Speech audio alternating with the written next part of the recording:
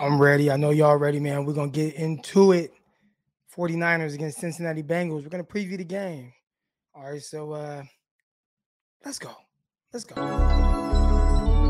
Intercepted.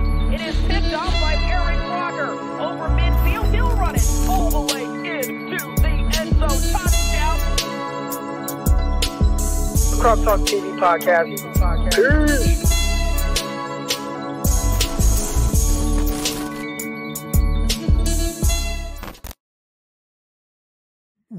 Welcome to another episode of the San Francisco 49ers Morning Show. I am your host, former NFL and AFL defensive back, Eric Crocker. You already know what it is, man. Today we're previewing the game, and of course, I want to bring y'all on to hear your thoughts, things that you're happy about, things you're optimistic about, things that are concerning to you. All right, before we get into that, make sure if you haven't already, hit the like button, hit the subscribe button, all that good stuff. Underdog Fantasy, promo code Crocky, manscaped.com, promo code Crocky.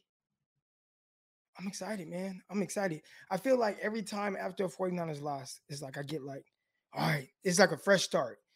Maybe that's because they're in the playoffs right now. 49ers are in the playoffs. I mean, I know we talk a lot about the bad and things like that, but 49ers are in the playoffs. If you haven't already, man, go listen to the Locked On 49ers episode with myself, Brian Peacock. We did a Locked On episode with my guys from the Cincinnati Bengals, the Locked On Cincinnati Bengals. So that was a good crossover. You got a chance to kind of hear their thoughts on the Bengals. And I feel like they aren't very optimistic about this game. Not as optimistic as I would have thought. Not as optimistic as some of the other people that we've done crossovers have been with their teams. All right. So we're going to get into it. I hope everybody is having a great and blessed day. I'm going to add this to Twitter real quick because I got my guy Ponte coming on. So here we go, man. Thank you, everybody that's already tuning in. How's everybody doing this morning? I see the flames coming in. My guy Eddie. It's always a pleasure to see you in the chat, interacting. See Bernard, he got 5 flames going on. Let's go. Let's go. Who had the 1 flame? Peachy. Now, did you do 1 flame because you're not feeling good, or you did 1 flame because you just was like, oh, fire, like, you know, something's on fire? We need 5 flames. Got to make sure Peachy's right. Peachy was real cool, man. She kicked it with all of us out in Philadelphia. You know, we all had some drinks and everything, played some spades. I didn't play spades, but Jason Ponte got his ass kicked in the spades, but that was fun. That was kind of fun watching. My wife is in the chat. You can't, babe. So the way the flames go, it's on a scale of 1 to 5. So if you're feeling good this morning and you know your spirits are up, then you're at a 5. If it's less than that, then you know, those are things, you know, we got to talk about. It's a mental health check. So we see Aaron right here. I got my guy Aaron. 5 flames. Let's go. Everybody feeling good. Everybody feeling good. Let's go. Let's go. All right, man. With no further ado, I'm gonna bring on my guy. I didn't want to come on here and y'all just hear me talk the whole time about, you know, 49ers and the Bengals. I was like, let's bring a different perspective. Let's talk about both sides of the ball, and then obviously bring everybody else on. All right, so here we go, man. No further ado, my guy Jason Aponte. Jason, how you doing, bro? Good, man. And yeah, you were absolutely right, man. I got a ass whipping in Philly, and I learned my lesson about spades, man. I know the basics of spades, but I don't know how to play spades, the game within the game. So that's what I learned out there in Peachy. It was cool to kick it with her. But yeah, man, happy to have me on. And yeah, man, back's feeling good. We're ready to go, man. Let's get it. Let's get it. I see one person here asked for the said Croc. I want some of the 49ers edition of your gear. That'll be coming. I should be getting the mock-ups today. And then tomorrow, I figured what I would do is because typically we do the game preview on Fridays. And I was like, you know what? Let's have Friday, Fan Friday. I should have my mock-up by then. You guys will be able to see what the gear is going to look like, the hats, the hoodies, and we'll be able to, you know, we'll get some pre-orders out. And my guy that does it is in California, and I'm actually heading to California next week. So what I'll do is while I'm out there, I'll just ship everything out. So yeah, it's going to be really just like this, but instead of the red, it's going to be gold. So it's going to be red and gold. And on the side of the hat, or it sounds like we've settled in on the back of the hat, it's going to say the faithful, like right above the little loop above the snapback or the strap. All right. And then the hoodies are going to say the faithful. It's going to be 49er font. And then that's going to be in red and gold as well. with the Frontline Sports logo. So the faithful gear is coming to a YouTube near you. Hope everybody's doing good this morning. I see everybody filtering in. The Niner gear is going to be fire. I hope so. I'll send out those mock-ups soon, and you guys will be able to pre-order everything, order it, and obviously everything will include shipping, and I'll get it shipped right off to you. But let's get into it, man. I got my guy Ponte on. We're previewing the 49ers against the Cincinnati Bengals. And let's start with, I just want to ask you, Ponte, when you think of the Cincinnati Bengals and this matchup, what's the first thing that comes to mind that might be that gives you optimism that the 49ers will be able to take care of business? Well, at first I was nervous because Trey Hendrickson has had a streak of 8 straight games with a sack, leads the league in that, right? And I started to think, oh man, he's going to, be able to get his way against Tom Compton. But when I dug into the numbers, actually, someone actually pointed this out, and I looked at it on PFF. He actually lines up on the right side or the left side, for if you're facing, which means we're going to get the battle of the two Goliaths, meaning Trey Hendrickson versus Trent Williams, because he lines up on the right side of the formation once, twice, maybe this season. So it's not even really a big deal in terms of that. So what gave me a little bit of optimism is maybe the 49ers can have their way passing the ball in this game, especially if Deebo Samuel plays. And I know that coming off of this game, that sounds crazy just based on the way that Jimmy Garoppolo threw the ball. But I think that's how it's going to have to go in this one, especially considering we don't know what's going to happen with Elijah Mitchell. We don't know what's going to happen with Jeff Wilson. We don't know who's going to be available. We don't know if it's going to be Hasty. So the fact that I know that Trent Williams is going to be locked up with Trey Hendrickson, that gives me a little bit more optimism because I feel like that's where the 49ers are going to have to attack, and it's going to have to be in the passing game in this game. Yeah, we Locked On 49ers. We did the crossover episode with the good folks from the Locked On Bengals, and they did mention that Hendrickson primarily lines up on the right side of the defense. That would be the left side of the offense. So, he hasn't been somebody that they've moved around, try to get him, different matchups. So it does sound like he will be going up against Trent Williams. And I would say, if you were worried about Hendrickson potentially, making life difficult for the 49ers, that erases all doubt because, Trent Williams, he might be the best player in the NFL right now. He's the highest graded player in the NFL. Matter of fact, his PFF score is so high. I didn't even know it could get that high. I've never seen anything like it. 99.1, so that's how well right? Trent Williams is playing. And he's typically not an issue. One thing that the Locked On Bengals folks did, and make sure you guys, if you haven't, go listen to that episode, Locked On 49ers. But one thing that they did mention is Hendricks has been vulnerable in the run game. And obviously we know what Trent Williams' run blocking grade is, which is outstanding. So his, as a pass rusher, he's been solid. But I would say that kind of gets neutralized somewhat because of who he's going up against, unless they start to move him to the other side. But in the run game, that's where he could be had. So do you think the 49ers put more emphasis on running the ball to the left this game behind Trent Williams? Hopefully. And it just depends on who's running the ball, right? Outside of Elijah Mitchell, it hasn't really been too much. Obviously, Jeff Wilson's dealing with his injury. Can you count on JaMychal Hasty? Elijah Mitchell has been a godsend for this team considering what the 49ers thought was going to be the deepest position group that they had, right? Having Mitchell and Sermon was supposed to be a luxury on top of having Mostert. It wasn't supposed to be Mitchell.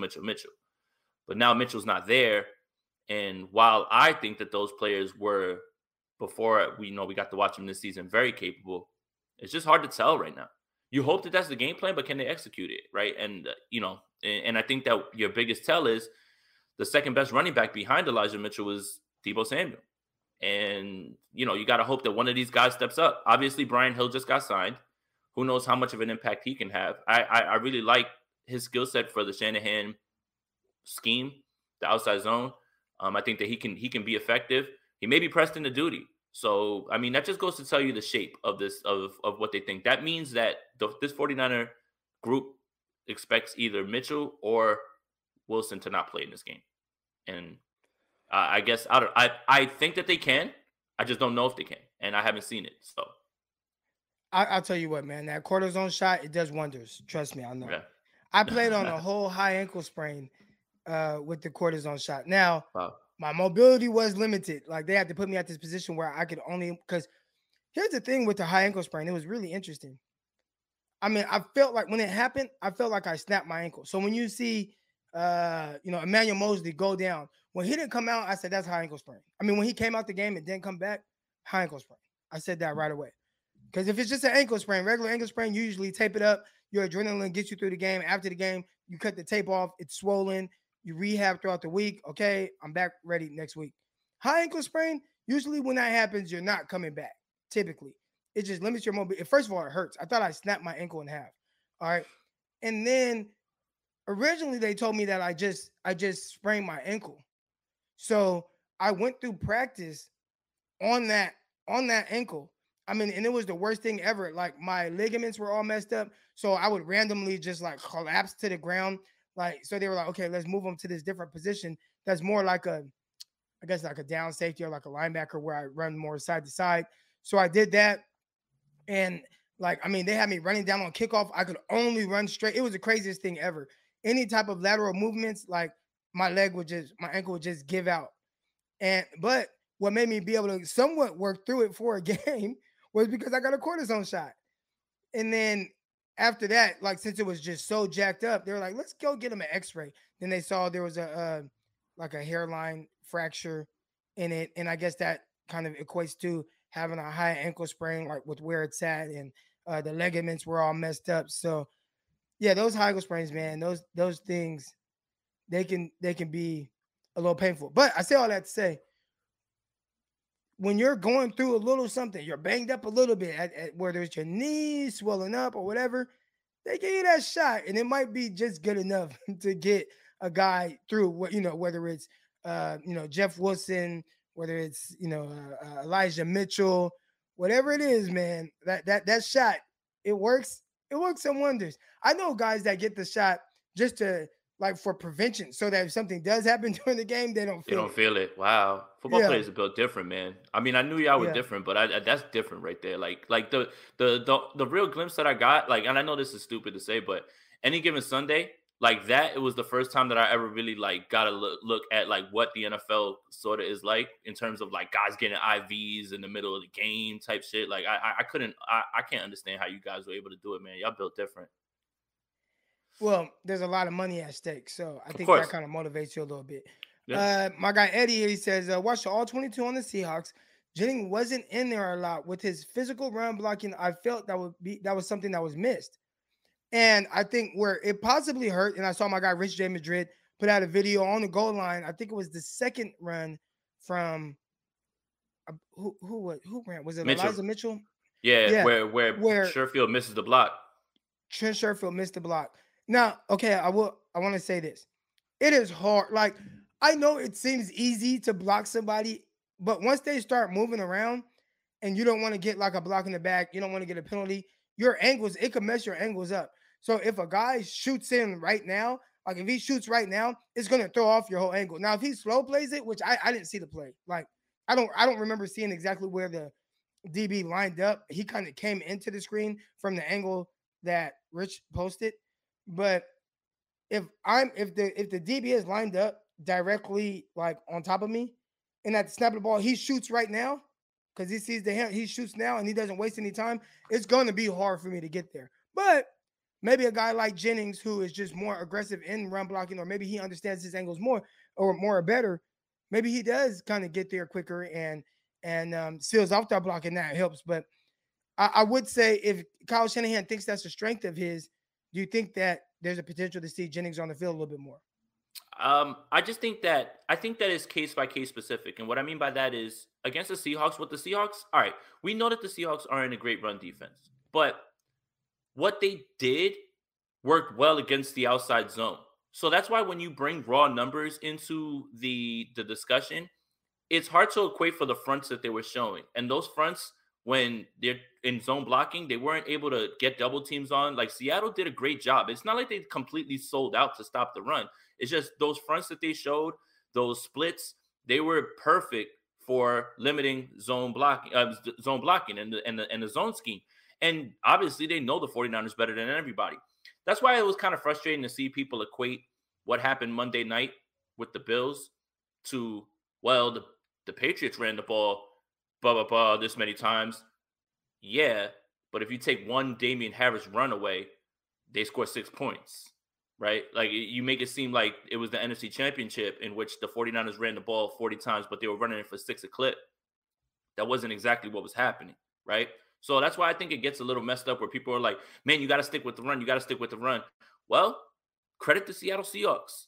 The fronts were good and they slowed it down. And also, for Elijah Mitchell, man, he's the only guy who could run the ball. Unfortunately, he was the only one who was out there. Wilson couldn't, and everybody, and it was just Mitchell. So, I mean, I think that is a lot of give and take. And there's that's the game inside the game that people, that I'm starting to learn a little bit more about in terms of fronts, where people are lined up, having somebody right on the center, having the 3-tech have their shoulder inside the tackle.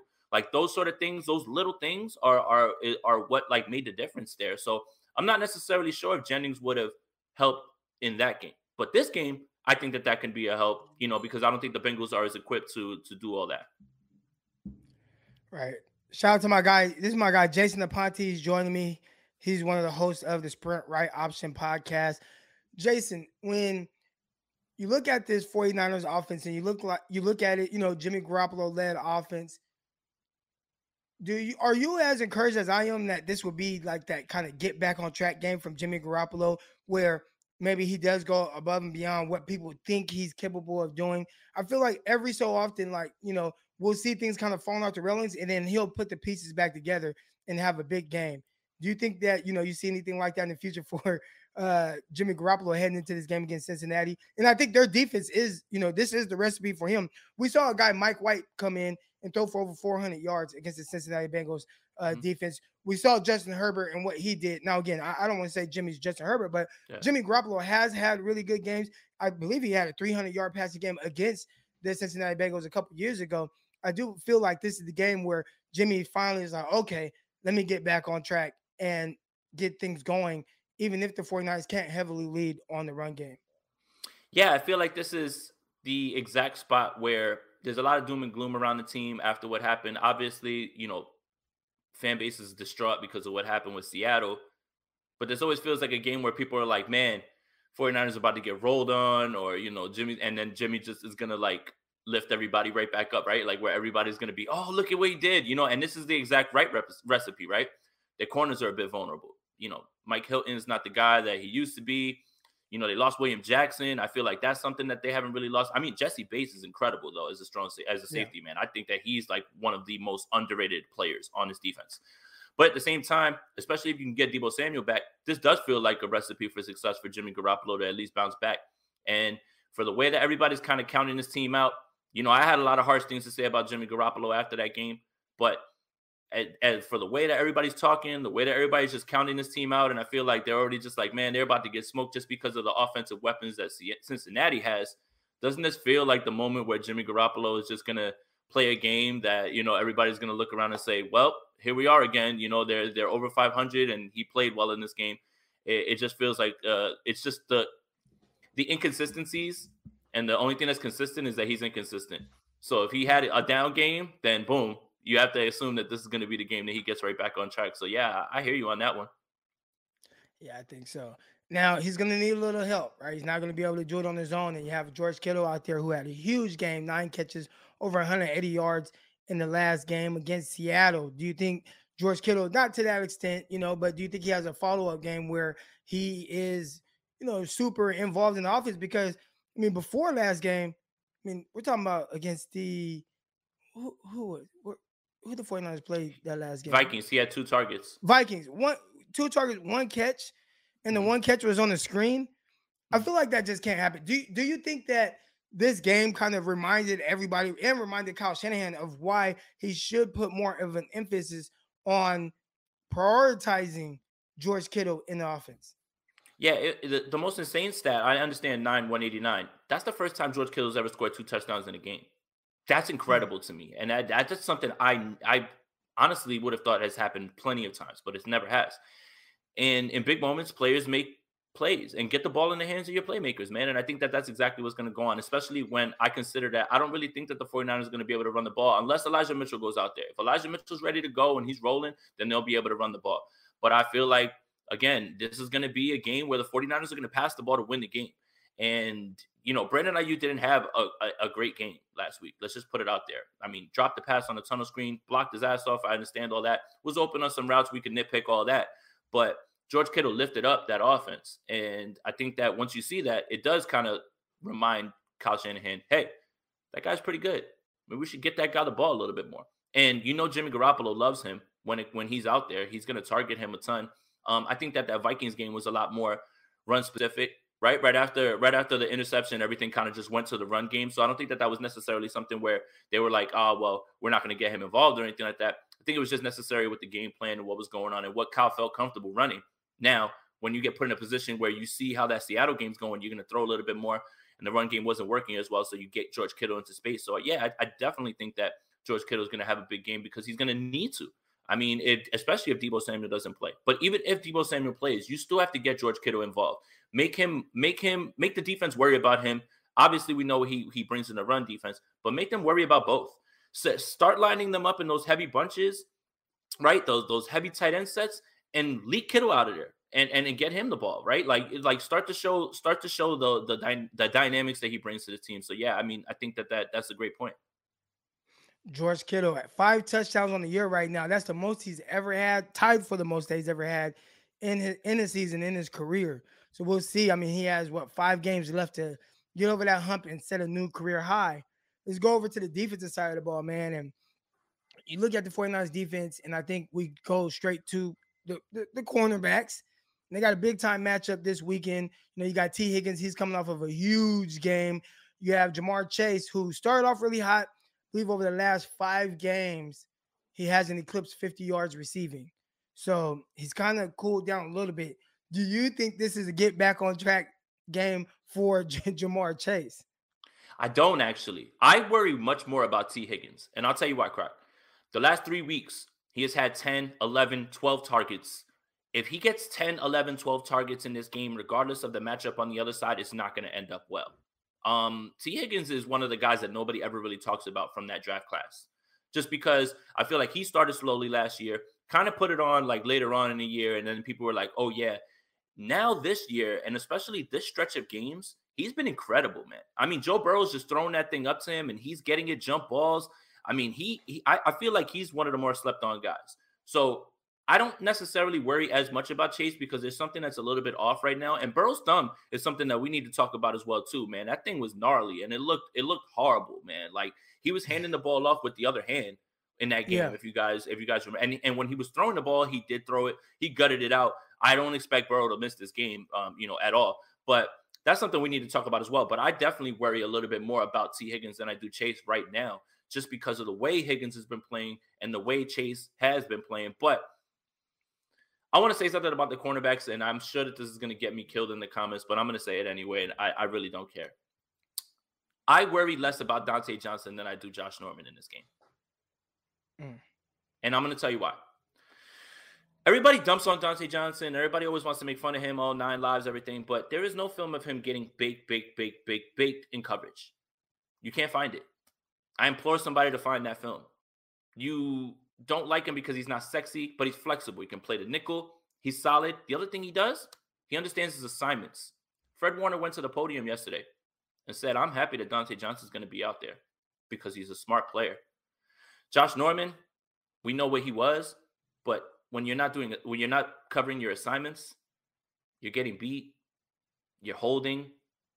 Did you see the DK Metcalf play? My KP outlined it. Yeah, all right. So the KP outlines it. He throws the ball to DK Metcalf with Josh Norman, overthrows him. I saw it when it happened. Right, Josh Norman goes like this and then points in the camera like, yeah, bro, come on. So when I talk about Dante Johnson, me not worrying about him, Dante Johnson's not going to get caught out of position, right? Maybe he doesn't have the physical gifts to make a play on the ball. Maybe he's not a playmaker in that way, but he's solid enough where he's just going to be in position and he's at least going to do his job. I don't fear for him blowing assignments. That's what I mean when I say that I don't fear as much about Dante Johnson than I do Josh Norman in this game. Yeah, Dante Johnson, he is solid. I think the one time we can really off the top of our head say like, okay, I remember him getting beat. He did give up. He gave up a couple of catches against Detroit. One was a touchdown, about 4-yard touchdown. The other one, there was a catch down the sideline. but he also really battled and competed in that game. He broke up like 2 or 3 other passes. So that is cool to see somebody who is competing at the catch point. I think, I don't want to say my only pushback, but let's say he played for a full game and he gives up that touchdown that was 4 yards. He gives up that ball down the left sideline, right?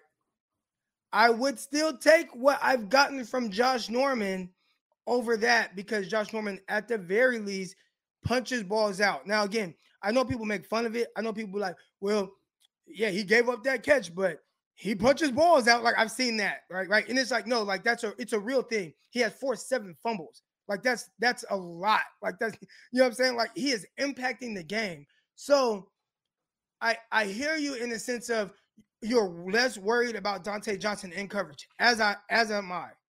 I am less worried about Dontae Johnson in coverage. I do think that Norman is more of a liability than Dontae Johnson.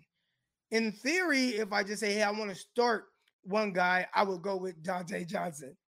And right now, listen, we're talking about the bottom of the roster cornerbacks. We're talking about guys who you typically don't want to have out there. But if I had to choose between the two, I would say that. But the one thing that I will continue to harp on, when you have a guy that potentially punches balls out and gives your team the opportunity to get the ball back, that's so big. Yeah. That's so big. Because let's say Lenoir, right? Lenoir gave up a touchdown, right? Gave up 2 touchdowns. Well, what if on that drive they threw the ball at Norman? He gives up the catch. He punches the ball out. You recover it. Now that limits the other guy getting beat for 2 touchdowns. You see what I'm saying? So just the impact and the domino effect of somebody that's able to force a turnover. I get it.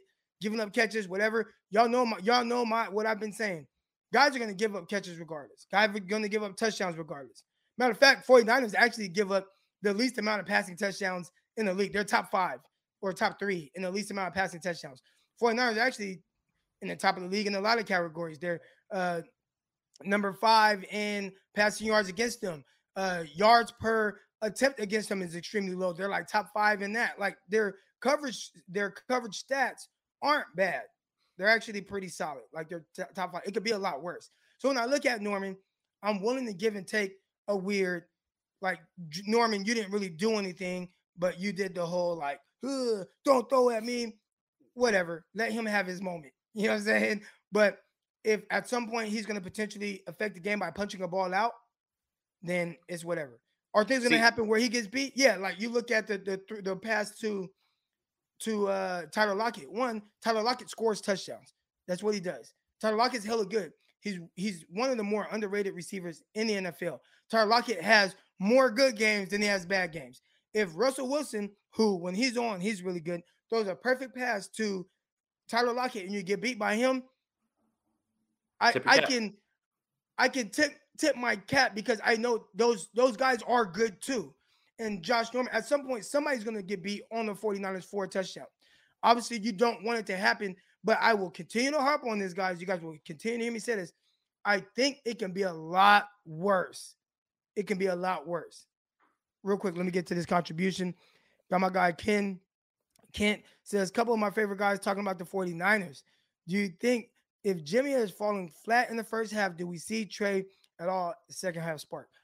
My thing is, and I've kind of held strong on this, I think if Jimmy just fall, like if it's really bad, say he comes out, he throws multiple interceptions, not moving the ball, then yeah, I definitely think you'll see a change in the second half. I don't want to see that. If Jimmy's struggling, all right, we just got to live with that, because I don't want to play Trey Lance in a game that he wasn't prepared for. He didn't have those snaps. He wasn't prepared for as a starter. There's no plan for him. You want him to come in and look all erratic. I don't want to see that. So if Jimmy is doing some weird stuff, thug it out, play through it, and we'll see what happens. And then if we need to move on, okay, we'll move on to Trey Lance in the next game against the Atlanta Falcons at home. That's just my opinion. But what are your thoughts on that? No, I hear you on that. And I would hate for Trey to go out there in a game, like you said, that's unprepared because that just adds more fuel to the people that are like, oh, look, he ain't ready. He ain't ready. No, it's not that. It's you literally spent all week installing a game plan for one quarterback and the kid is not getting reps. And then you're gonna throw him into the fire and then expect him to just immediately lift things up. Like, that's not fair. And that's kind of what I've been telling people about. When it is Trey's time next year, expectations need to be set accordingly. It can't just be, well, you sat for a year, hit the ground running, kid. And if he has a bad game, oh, look, the kid's a bust. No. And I think that people are prematurely using that Seattle game, that one Arizona game to grade a kid that hasn't even seen the field, man. Like, I hear you on that. And I would hate to see him come into a game like this because the Trey isn't ready crowd is going to take that and they're just going to run with it and be annoying with it. Right, hella annoying. And I will say the Cardinals game that everybody references to as why he shouldn't play because that game, whatever, even though he, I don't know, drove the 49ers offense into Arizona territory 8 out of 10 times, but Kyle Shanahan elected to not kick multiple field goals, and also they got stopped on the 1-inch line. Like, he was a few plays away from putting up 20 points and not just 10. All right, and maybe even more than that, actually. For sure. But yeah, I don't want to see him come in the middle of a game. I want to see him in a game that's prepared for him. This is something here. Josh Norman isn't going to change. He's always been an in-your-face cornerback. Right. Listen, y'all hear me talk shit on here all the time. I talk shit to my wife. This morning, I tweeted out a video of me, like, jump roping, doing the whole Kim, Kim, the photographer for the 49ers. I was unprovoked. There was no reason to do it. But I put out a video and told her I want to battle her in the jump roping contest. She's big time in the jump rope. Like, sometimes, like, guys that just talk shit, like, they're gonna do it. Like, I'm one of those. Norman's one of those. He's always gonna say something. He might have, and you never know. Like, yeah, you got me that time. You ain't gonna get me next time. Like, you never know what he said. Like, guys that just talk, they talk. Now, for people that don't understand it, that might be really annoying. Or if you feel like he's not good enough to talk, that's on you. But he would tell you, I've made like $100 million in my career. Who are you from your couch to tell me that I can't have fun and talk and get hyped up the way that I do? So that's how and again, I don't know. But just kind of seeing how he has been over the years, he has always been like that. And yeah, and I got a glimpse of. I like it. I like that. I know you do because I got a glimpse of it when we went to Philly, man. we're at the game and Crocs is like, that's just his nature, right? Like, Niners score, let's go, and he's up yelling at Eagles fans. Like, that's just and whatever. I'm not gonna talk bad about that, right? And I think the point that I was trying to make about Norman is if he doesn't force a fumble, if he doesn't, right, like, he doesn't punch it out, then what do you get? Then you get Lenoir. Yeah, okay. But at least I'm happy with Lenoir getting reps. Like, he's learning. But, at the same time, it's just like, if Norman isn't punching the ball out, like, I understand the whole opportunistic thing, and I get that, right? Because those are game changers, and he's the only guy who seems to be doing that. But in that Seattle game, he didn't have a forced fumble. And if that doesn't happen again this week, then you started the trade-off isn't working anymore, right? But, I mean, that's just it's live by that and die by that kind of with Norman right now at this point. Gotcha. All right, let's talk about, and we talked a little bit about the receivers. That's how we got on kind of the whole thing with the cornerbacks. And one of the strengths of the Cincinnati Bengals is really throwing the vertical ball. Now, what teams have been doing, and we'll see if the 49ers do this, at some point you have to go to a single high, right? There were some people, I heard some podcasts, I saw some people talking like, why do you leave Josh Norman one-on-one with DK Metcalf? Listen, he's in a bail. Shouldn't let a guy get on top of you. At some point, you got to go to a single high. Like, at some point. You can't just stay in too high all game long. When it comes to the Cincinnati Bengals, and we'll see how much the 49ers go to a single high, but if I were guarding Jamar Chase, and I think talking to the Bengals guys, Locked On 49ers, Locked On Bengals crossover, go listen to that. Locked On 49ers, any streaming site that you use to listen to podcasts.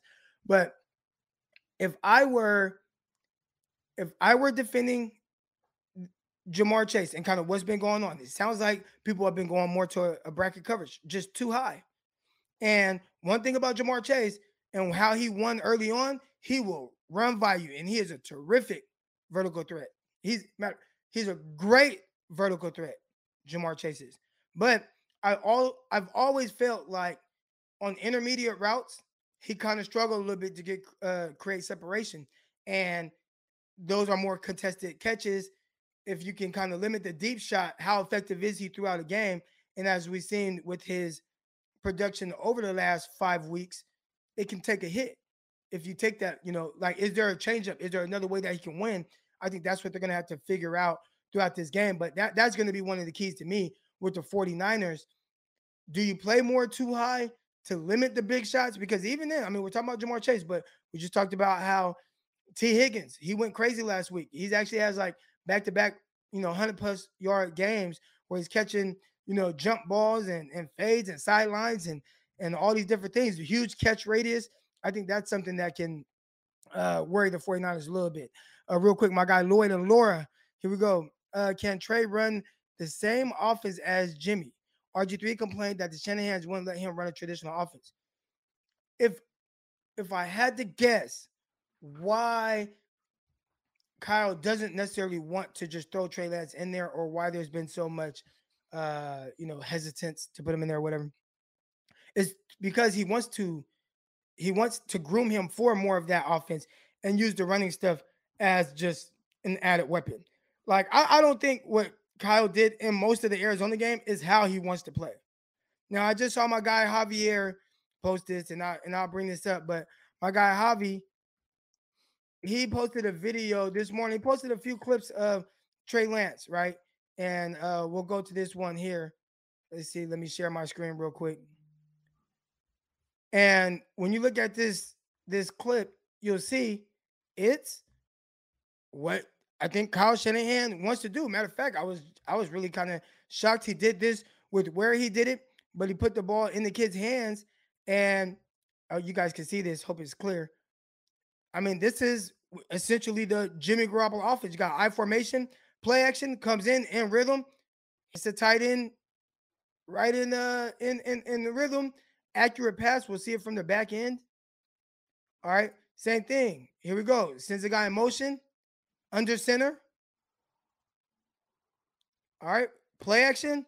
Sets his feet. All his cleats in the ground. Throws an accurate pass on the money with pace. Then throw a rocket 1,000 miles an hour. So he has it. And I do think that Kyle Shanahan wants to continue to develop and build that type of offense for Trey Lance. So the RG3 thing, I don't know. Maybe RG3 wasn't as I'm just kidding. Open or trying to sell his book, which I will buy and read. I am reading that too. What are your thoughts on that? Yeah, I think that eventually that's what it's going to get to. And I was going to say pretty much all those things that you said. It's just right now, he doesn't feel confident that he can operate this offense in the way that, efficiency, timing, rhythm. That's all it is with Jimmy, right? It's all timing, rhythm, and he wants to get that ball out quickly and to the first read, and he doesn't. That's the problem, right? And I think that that's in the same way we've talked about it. Trey's actually a lot further along in the way that he goes through progressions in the short time that I've seen him, including preseason, than you would think for a kid who hasn't played in a year, right? I keep talking about that Chargers play. You talk about it, right? Where he holds the safety and then boom, he gets right back to Travis Benjamin and gets that ball right into him. Even in that Kansas City game, he rolls out, he sees the over and he sees Trent Sherfield going that way and he lets it rip. He's further along in being able to process than I think that people understand.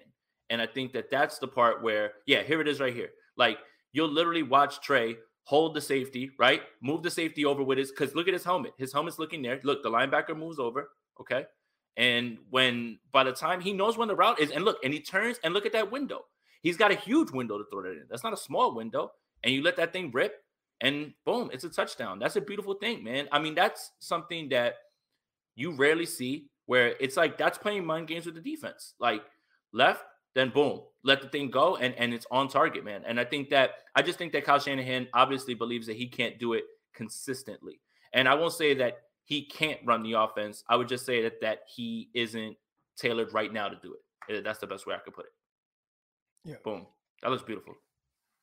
Beautiful, beautiful. So that's when I see things like that, it's just okay. I see where it's all headed, and that's what gives me optimism with Trey Lance, that everything is heading in the right direction.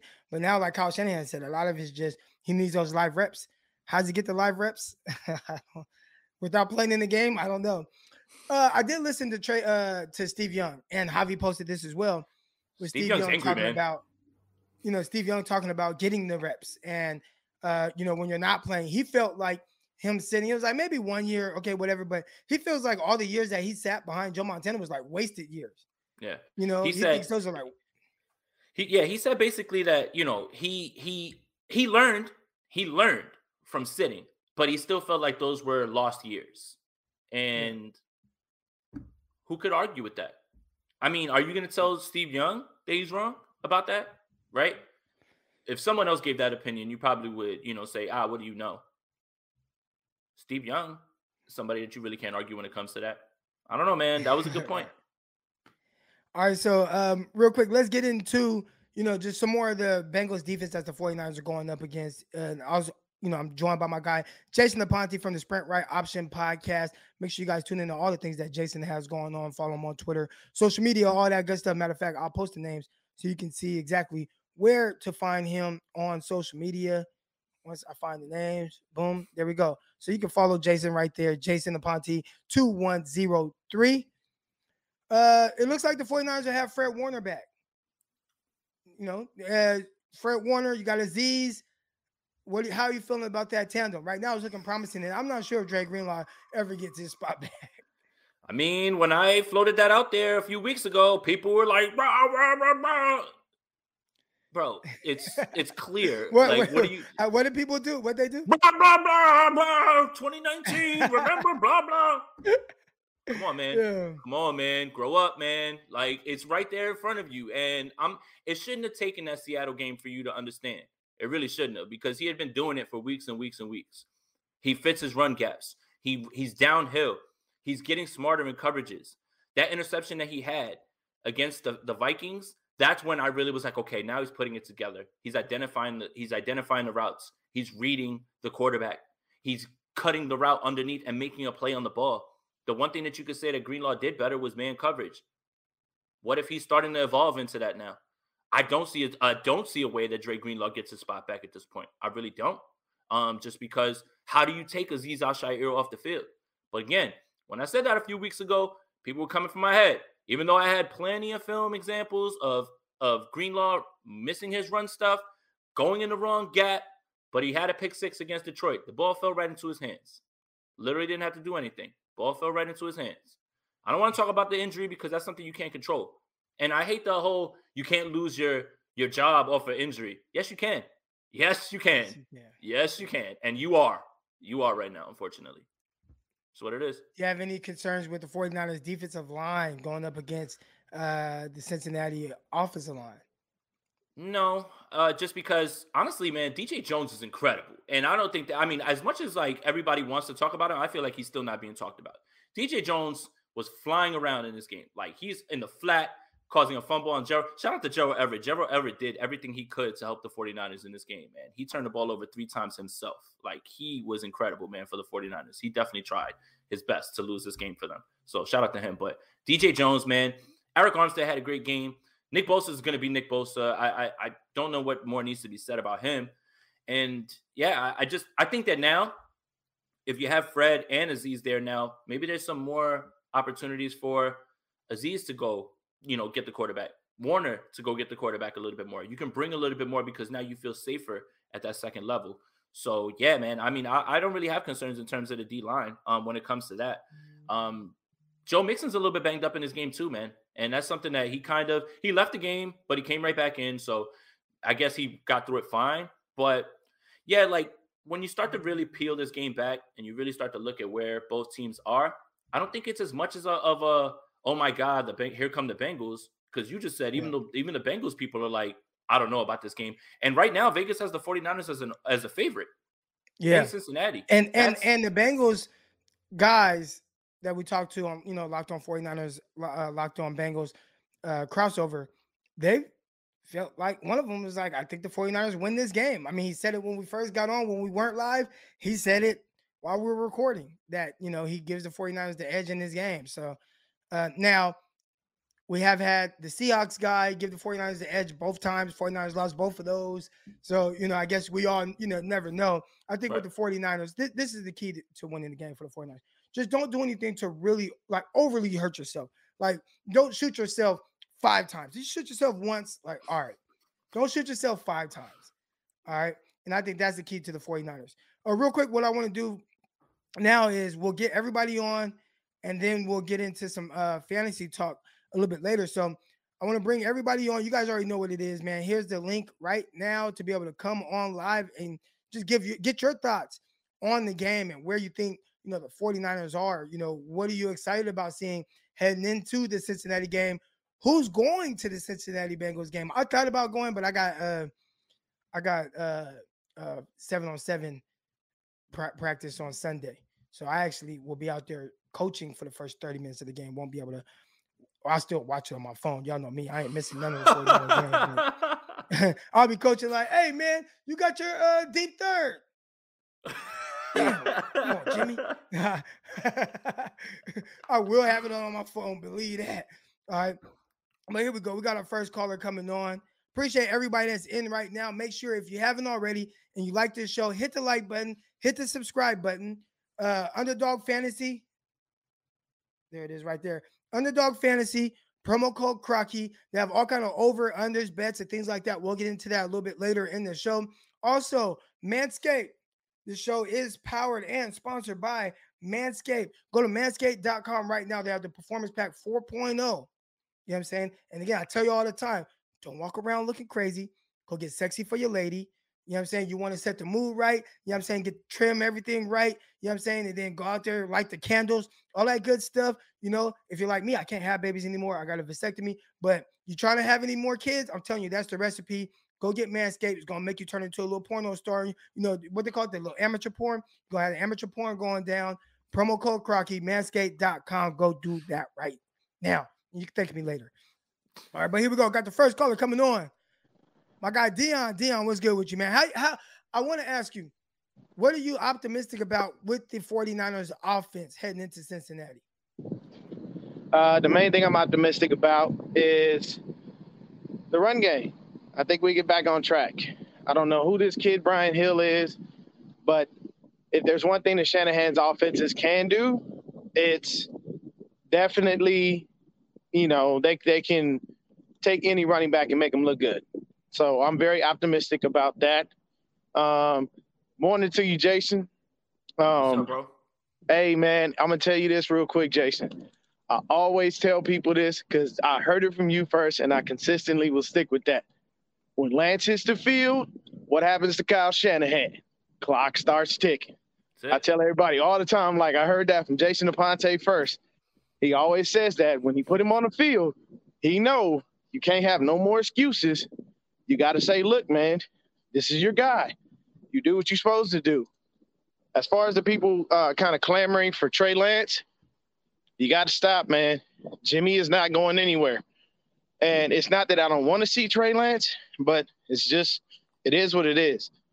We know Jimmy's going to go out. Left, so yeah, there's only, you know what I'm saying? Like, it's not going to happen. Okay. It's math now at this point. I mean, the 49ers are not going to be eliminated. Now. Like something, it would have to be drastic. Like I do feel like if the 49ers lose this game and it looks like it's because if Jimmy Garoppolo has a repeat of the Seattle performance, which I don't see that coming. I actually came on and I thought, hey, 49ers, I think Jimmy Garoppolo is going to have a really good performance. I think this is going to be a bounce back game. He's going to do well. He's going to score points. He's going to look sharp. He's going to throw touchdowns. I think Jimmy's going to do awesome. But if something crazy happened and he has a repeat performance of what happened in Seattle, he will not be starting next week.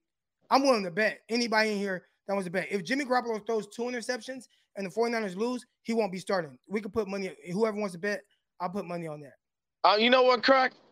You know what? We're going to talk on the side. I'll take that bet.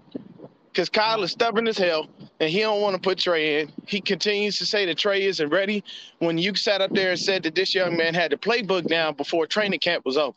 So if you got a playbook down mentally before training camp is over, then that means to me that all you need is the live reps to be able to execute and understand the offense. You'll start to get a feel for things with repetition. That's me. I learn like that. I learn by repetition. I don't learn by reading books.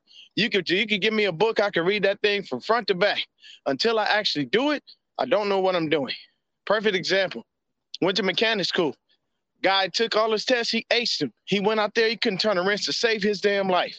But I knew how to turn a wrench. So what did I do? You help me with these books. I'm going to make sure you don't take oil baths. And it worked out. So it's just repetition. But, you know, the only other thing I will say is people don't go with the narrative of Jimmy's going to be here next year. He's not. They just trying to boost that man's trade value to get him up out of here. That's all they're doing. And I really believe that. There ain't nothing else that's going on. And that's all they're doing. They're trying to make sure they can get more for him because we have a trash quarterback class coming out of college. And basically he's going to be the hottest thing on the market. They know he's going up for trade. And he does too. I just wish he would care more because I don't like the giggling, the joking, and the smiling after games. And, you know, when people are asking you questions about stuff that you screwed up, you're just cool about it. Like it's nothing. I get that you have to like flush it out of your brain really quick, but man, you screwed up. You got to take accountability for that. Trey was pissed when he lost that game against Arizona. He was not happy. You didn't see no smiles. You didn't see nothing out of him like that. So you kind of want that for your quarterback. But in this game, man, I believe the run game gets back on track. And honestly, I don't want Debo back right now. I want him to wait another week. I don't want him to re-aggravate that injury because he's done that before where he just took a week off, came back, and then re-aggravated, and he was gone longer.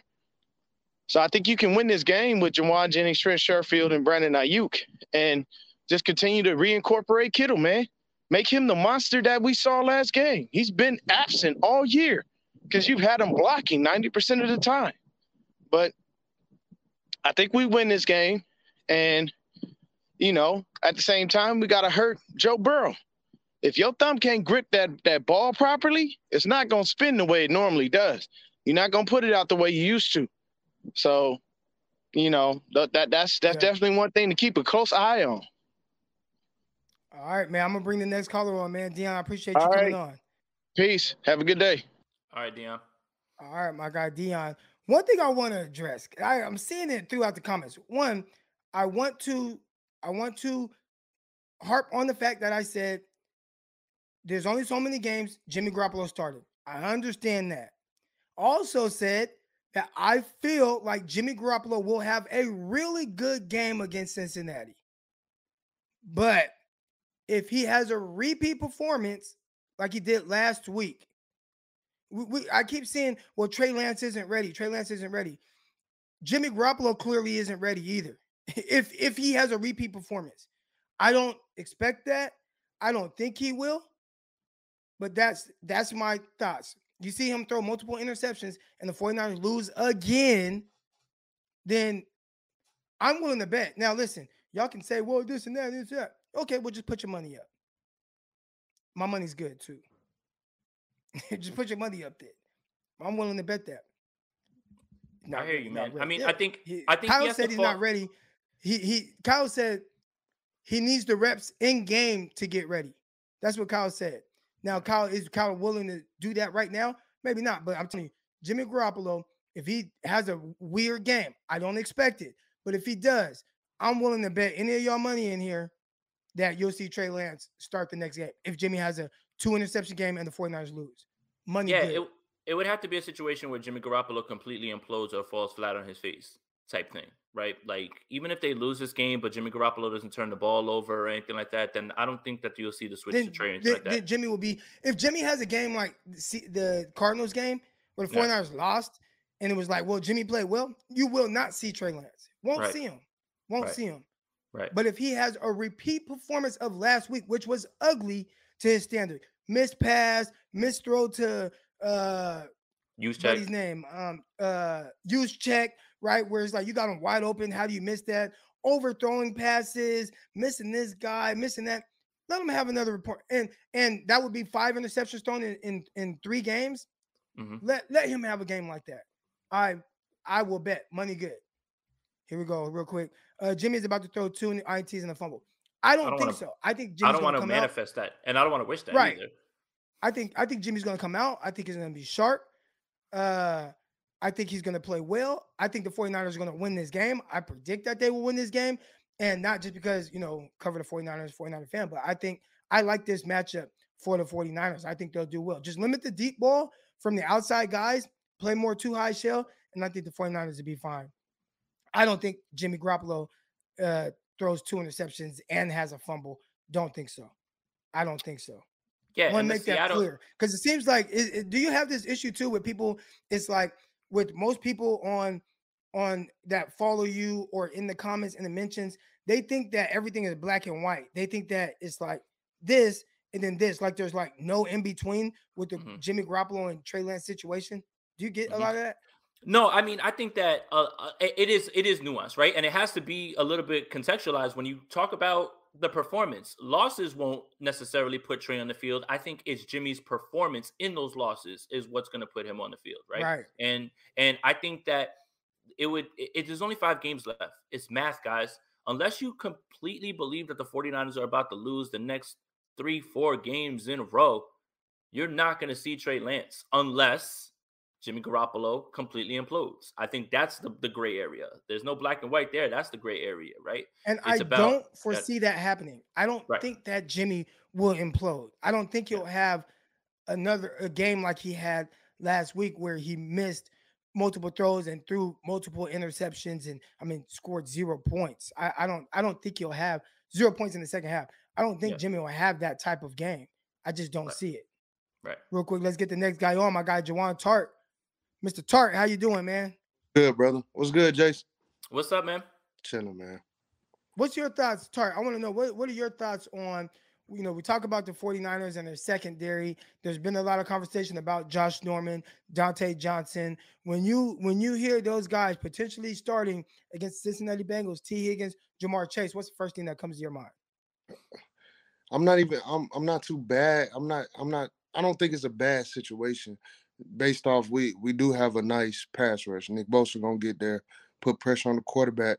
And I think when you got pressure on the quarterback, you don't want to have lackluster cornerback play, but you can deal with a few mistakes when you got somebody breathing down your neck, like Nick Bosa. So he cover up for a lot of our coverage lacks, to say much. I don't think cornerback is the problem. I think we have good depth compared to other teams.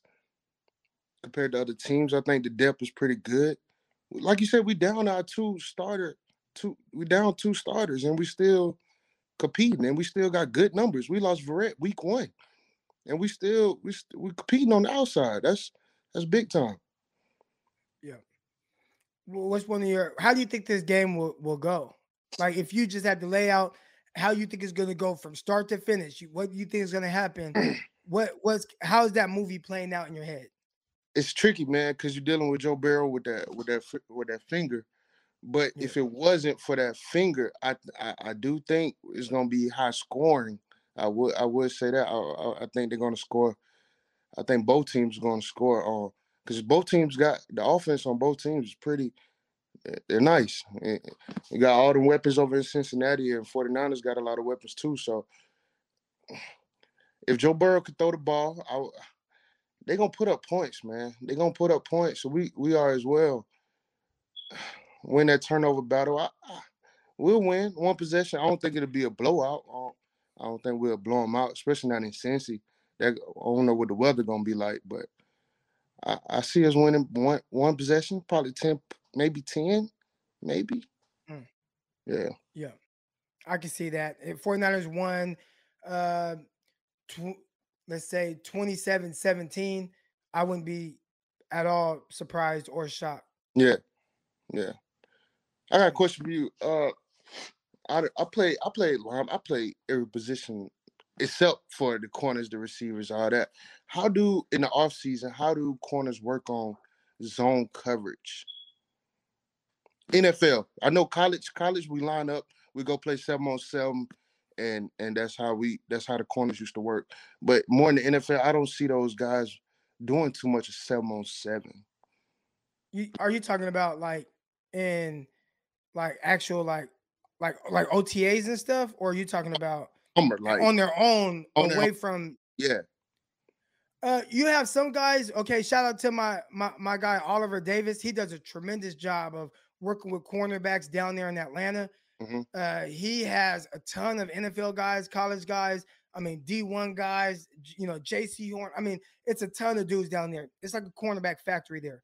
He works on those things, on concepts, things like that. He'll have some NFL receivers out there. They'll do like 2-on-2. They'll do like half field, and he'll have cornerbacks, playing different, reads where your eyes should be, passing things off, certain matches and things like that. So he does a lot of it, but I haven't seen many other people work those things with corners. He does. Not sure how many other people do that.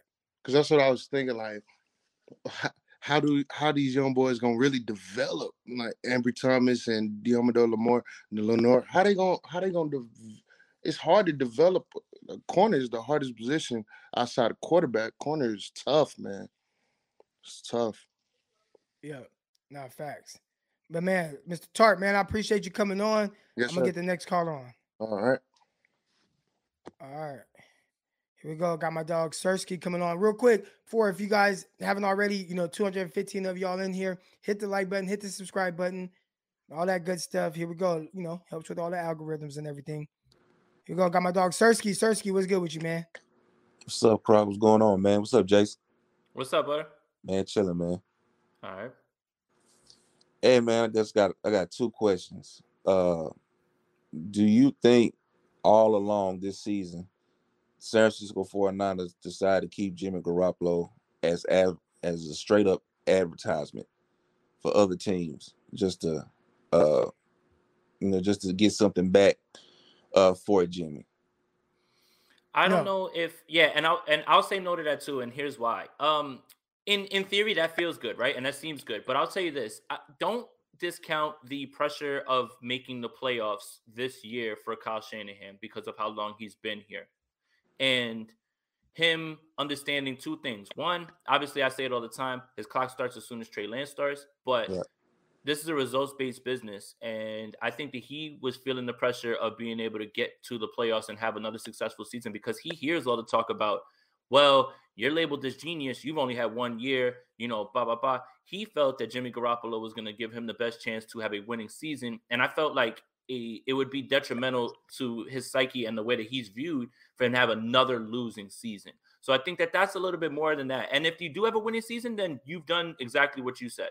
You've boosted his trade value as well. But I don't think that it was for the sake of just that. I think a lot of what is going on is Kyle Shanahan knows that he needs to have a winning season this year to quiet things down, not only outside the organization, but within the organization. Okay. Excuse me. Appreciate that, man. And number two, if Seattle becomes the next team this week to shut down the running game, because we're kind of like banged up in the running back department. If Cincinnati becomes the second team this week to shut down the running game, are you concerned again that Jimmy Garoppolo may have a repeat? Because we all know that the running game is Jimmy Garoppolo's best friend. Because if the running game is not working, Jimmy Garoppolo, he's that guy that's going to get beat up. Like, if the running game is not walking with him in the hallway in high school, he's going to get picked on and bullied and get beat up.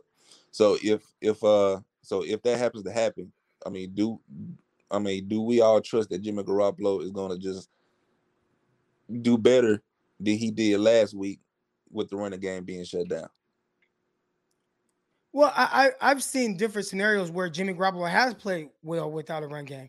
I think ideally kind of just understanding the more he throws, the more he can kind of get into some trouble. So, before the game, I'm pretty sure you're thinking like, man, we don't want him to have to get in a shootout with anyone. But I have seen games where Jimmy Garoppolo, the run game wasn't necessarily working extremely well. They didn't run the ball 40 times like they did during a 3-game win streak, but Jimmy was still able to, pull off a victory because, he played well. So, and that's kind of what I'm expecting this week. I don't expect everything to go perfect for the 49ers, but, Jimmy Garoppolo definitely has those games, a few times a year where the run game isn't as great, but he's able to, really be efficient.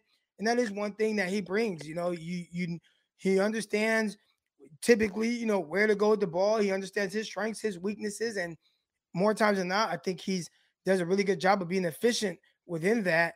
So, I don't. Obviously, it's not ideal to not be able to run the ball when Jimmy's your quarterback, but we have seen scenarios when it still works out for you. Yeah, and another thing too with the Seattle game, it was a combination of a few things. One, obviously Jimmy not having a good game, and two, it being a divisional game, and three, being Seattle.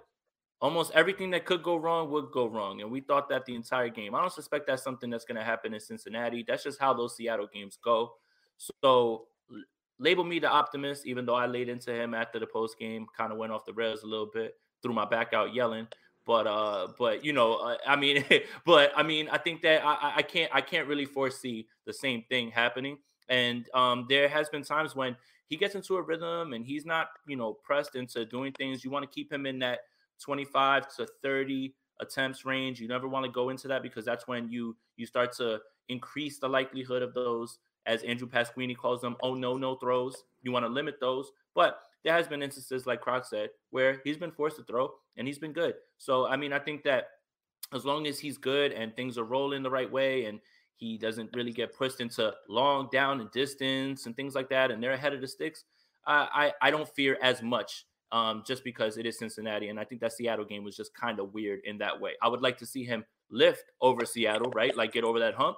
But Cincinnati isn't Seattle. That's not the environment. That's not a divisional game. So things are going to be a little bit different this week. All right, I respect that. But hey, y'all, appreciate y'all having me on, man. I love y'all podcast. Yours, Croc. I love your podcast, man. Frontline Sports, Jason Aponte, Sprint Right Option podcast. I love it. Appreciate you, bro. I'm subscribed to both, so y'all keep bringing that heat, man. I appreciate y'all. Thanks for having me on. Appreciate you, man. Thanks, man. All right, here we go. We got a question here. And I think this is directed towards you. It says, how is 6-6 with Jimmy show the need to win now? Well, I mean, obviously, if you ask Kyle Shanahan, this is a hindsight answer right here. If you ask Kyle Shanahan before the season, at 12, or if you told him, if someone came to him with a crystal ball and said the 49ers are going to be 6-6 after 12 games, he would probably say, all right, I'm probably just going to roll with the rook. Things unfold the way they unfold. That's a hindsight. That's not a hindsight question right there, man. Like, there's no way to predict the future. That's how he felt, right? If he miscalculated or mismanaged that's something different. But I think that's how we all felt, right? Like, you start Jimmy Garoppolo, like that is going to give you the best chance because, his track record has shown like when you have Jimmy Garoppolo starting at quarterback, you win more games than you lose. And it's kind of a lot more, right? Now, I know there's some stats out there over Jimmy's like last 16. Yeah, it's not like great. He's 7-9. But, that's kind of like shrinking the sample size. If you open that sample size up throughout his tenure with the 49ers, he has won a lot more games than he has lost. And I think Kyle Shanahan, and as well as fans, look at that as somebody that they definitely can win with. Unfortunately this year, for different reasons, not all his fault, the ball just hasn't bounced their way enough, or at least enough to what you ideally need when you have Jimmy Garoppolo at quarterback. And don't discount the locker room. How many of those guys are there because, they thought that they were going to be competing for whatever they thought they were going to be competing for at the beginning of the season? And they still are. They are the 17. Like the 49ers still, as it pertains today, like if you look at the playoff standings, 49ers are a playoff team. So whatever they were fighting for, that's still the goal in mind right now. Right. And that's still when they go to practice. Like, it's not one of those times where, really last year, where it's like, a few weeks in, like this shit is ugly, right? Like right now it is weird, but I can promise you everybody's dialed in, everybody's focused in, or at least they should be on, let's just get more consistent. Like, let's get this right, because once you get into the dance, anything can happen. That's it. And that's all you can ask for. And I think that when you look at the locker room, a lot of those guys that have been here through multiple regimes, the first and only taste of success that they've ever had is with Jimmy Garoppolo.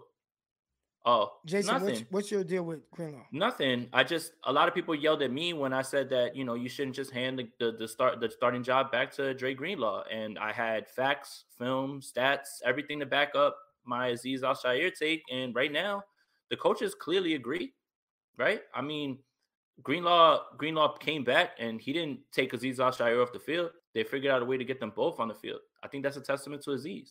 I have nothing against Dre Greenlaw, But when people yell at me and tell me, oh, because he stopped them in Seattle, that he needs to get his job back, we're in 2021. 2019 was 2 years ago. The guy's just playing better. That's it. The best guy should play. That's it. And I have nothing against him. It's a good problem to have for the 49ers. 2 reasons. One, you have depth because you know that Dre Greenlaw can play. Dre Greenlaw is not a bum. He's not a scrub.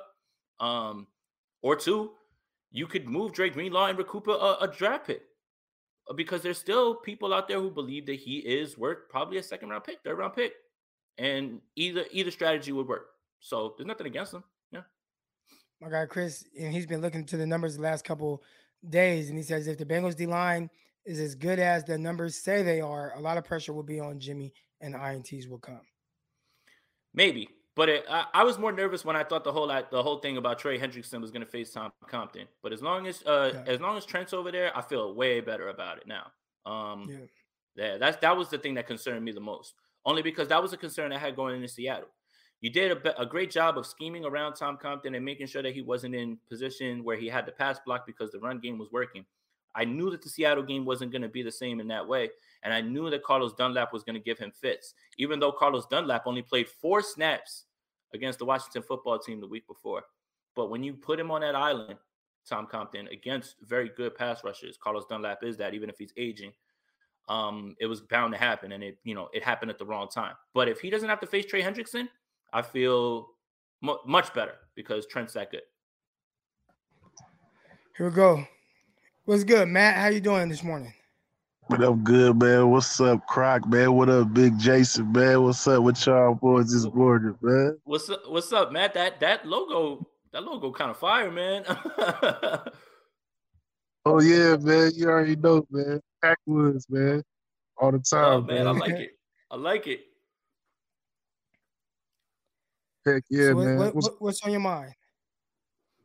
Man, what's on my mind right now is beating these little Cincinnati Cats, man. We finna go in there and put these paws on them, man. That's what's on my mind, man. We ain't backing down for none of these. Okay. You know, I'm already out here in Ohio, man. So I hear this shit all the time. I'm out here in Cleveland. They steady always talking smack about the Niners. I'm like, man, last time we played y'all, Baker had to eat dirt, man. Bosa was running y'all. I mean, they don't want no problems. Yeah, Cincinnati don't want no problems either, man. What's good with y'all, man? Are you going to the game? Oh, no, I ain't going to the game. I'm out here in Cleveland, man. I ain't about to be out there with all them people out there in cold. Hell no, I'm finna be in my house where it's warm. You know what, though? I mean, as much as we talk, like, and we want to be analytics and we want to say, well, this concerns me and everything, we kind of need that energy of, like, from the fans, right? Like, it don't matter. We don't care. You're gonna get the smoke this week. It don't matter. Like, I don't care what happened last week. Like, I kind of miss that vibe. We gonna be up there. We deep. There's a lot of us out here in Ohio. Yeah, I kind of miss that vibe though. I kind of miss that that feeling, right? Like, I should start jumping on my podcast and being like, yeah, they don't want no problems. We taking these cats out, I want to get back to that sort of fan energy, right? Like, I enjoy doing the analyst, hat, wearing that and everything, but I miss that, the smack talk, because there's somebody. I'm from the East Coast, right? I'm in Jersey. I have a good friend of mine. He's from Jersey. He's a Bengals fan. He's a real Bengals fan. Like, not just this year. Like, he's older than me, so he knows Anthony Munoz. Like, he's a real Bengals fan. And I haven't talked to him in a few weeks. I know my phone's gonna light up on Sunday if things don't go the way for the 49ers, right? So, like, I kind of want to get back to that shit talking, like, portion of it. Like I kind of missed that part of it, like the way that you bring in the energy today. Man, Niners, we coming back to Ohio, man. You know how it is when we play in Ohio. We don't play no type of games, man. I like it, man. No type of games, man. But, man, appreciate y'all letting me come on here and speak my piece, man. Good looking Croc, man. Jason, man. Y'all keep up the good work. Y'all motivate me to get on my shit and, do what I need to do, man. So, appreciate man, y'all doing good. All good, yeah. Yeah, for sure, man. All right, take it easy. All right, man. All right, appreciate you coming on. Got my guy Darius coming on now, man. Darius, good morning. How you doing, bro? Good morning, man. I'm feeling good. How y'all feeling, man? I'm feeling good. Great, I think Ponte's back is feeling better now, so that's way good. better. Way better than, like, I hopped out, like, Like you seen the TikTok of the kid in the wheelchair with the grandfather, and he hopped out and they started doing the dance to the little thugger and the little baby song. Yeah, that's me this morning. I was able to take my daughter to school. You know what I mean? Hopped out the bed. Good.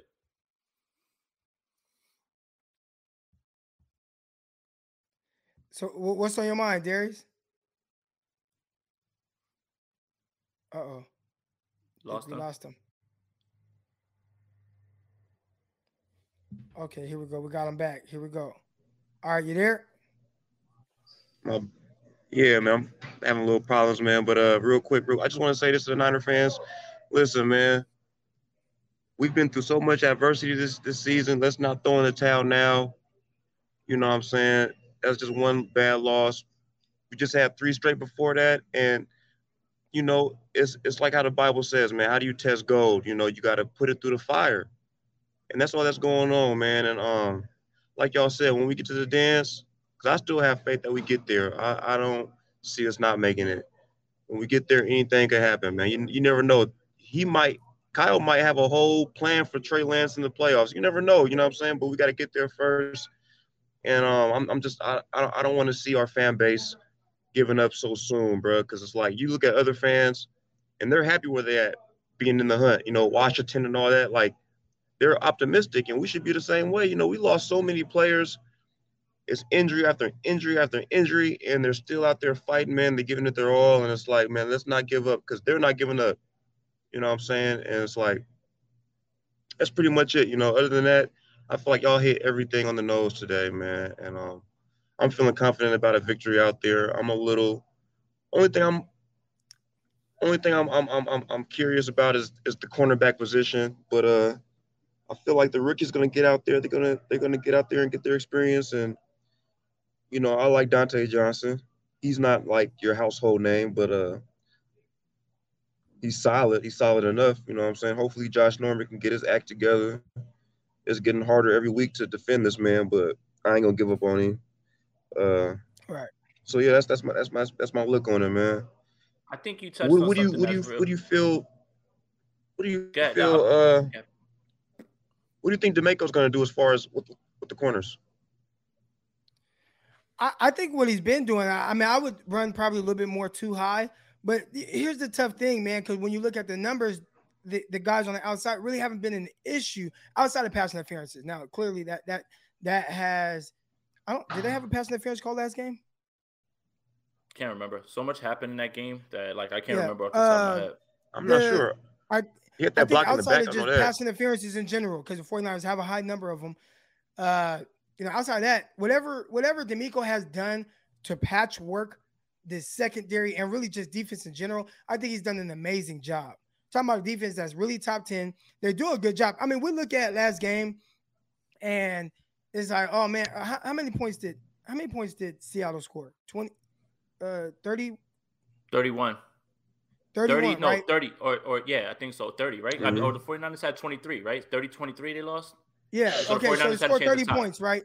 We're talking about one was on a fake punt. That ain't on DeMeco, right? That's one touchdown. You had 2 interceptions that gave Seattle the ball in scoring territory. That's tough on DeMeco Ryans. And you had a fumble around the 20-yard line, setting them up for another scoring position. That's tough on DeMeco Ryans. So I think when you look at DeMeco and what he's done with this defense really throughout this year and how more times than not he's put the 49ers in position to have to, you know, be able to win, I think he's done a tremendous job. So whatever game plan he comes up with this weekend, I trust that it'll be solid. So that's kind of just my thoughts on that. He's done a really good job with making do with what he has to work with. You know, not having just, you know, losing Jason Verrett right away, you know, not being able to have D Ford, you know, you have, you know, Fred Warner go out the, you know, not playing the game and you don't lose a step. I think he's done a tremendous job. And I think you touched on something that was really important. Hey, real quick, Jason. Yeah, man. Go ahead. And I was gonna say, for Christmas, man, we're gonna get a GoFundMe and grab you one of those little the back thing when you flip upside down. I'm gonna grab one for myself. Hey, if that helps and that works, I mean, I gotta do something, man. Like when I went to the doctor, he was like, "Hey, man, you've been working out, you've been doing. He's like, this might be from you not doing much. I'm like, yeah, man, I might just be laying on the couch too much, man. So I gotta get a little bit more active myself, probably. All right, man. Appreciate you coming on. What you gonna say though? I want to hear this. You got a whole lot of game, man. I want to hear this. Oh yeah, no. So you touched on for sure. Have a good day. Something that I've been seeing has been kind of bothering me on Twitter and on some other places. Well, I hope they lose out, or I hope Jimmy falls flat on his face so we could see Trey.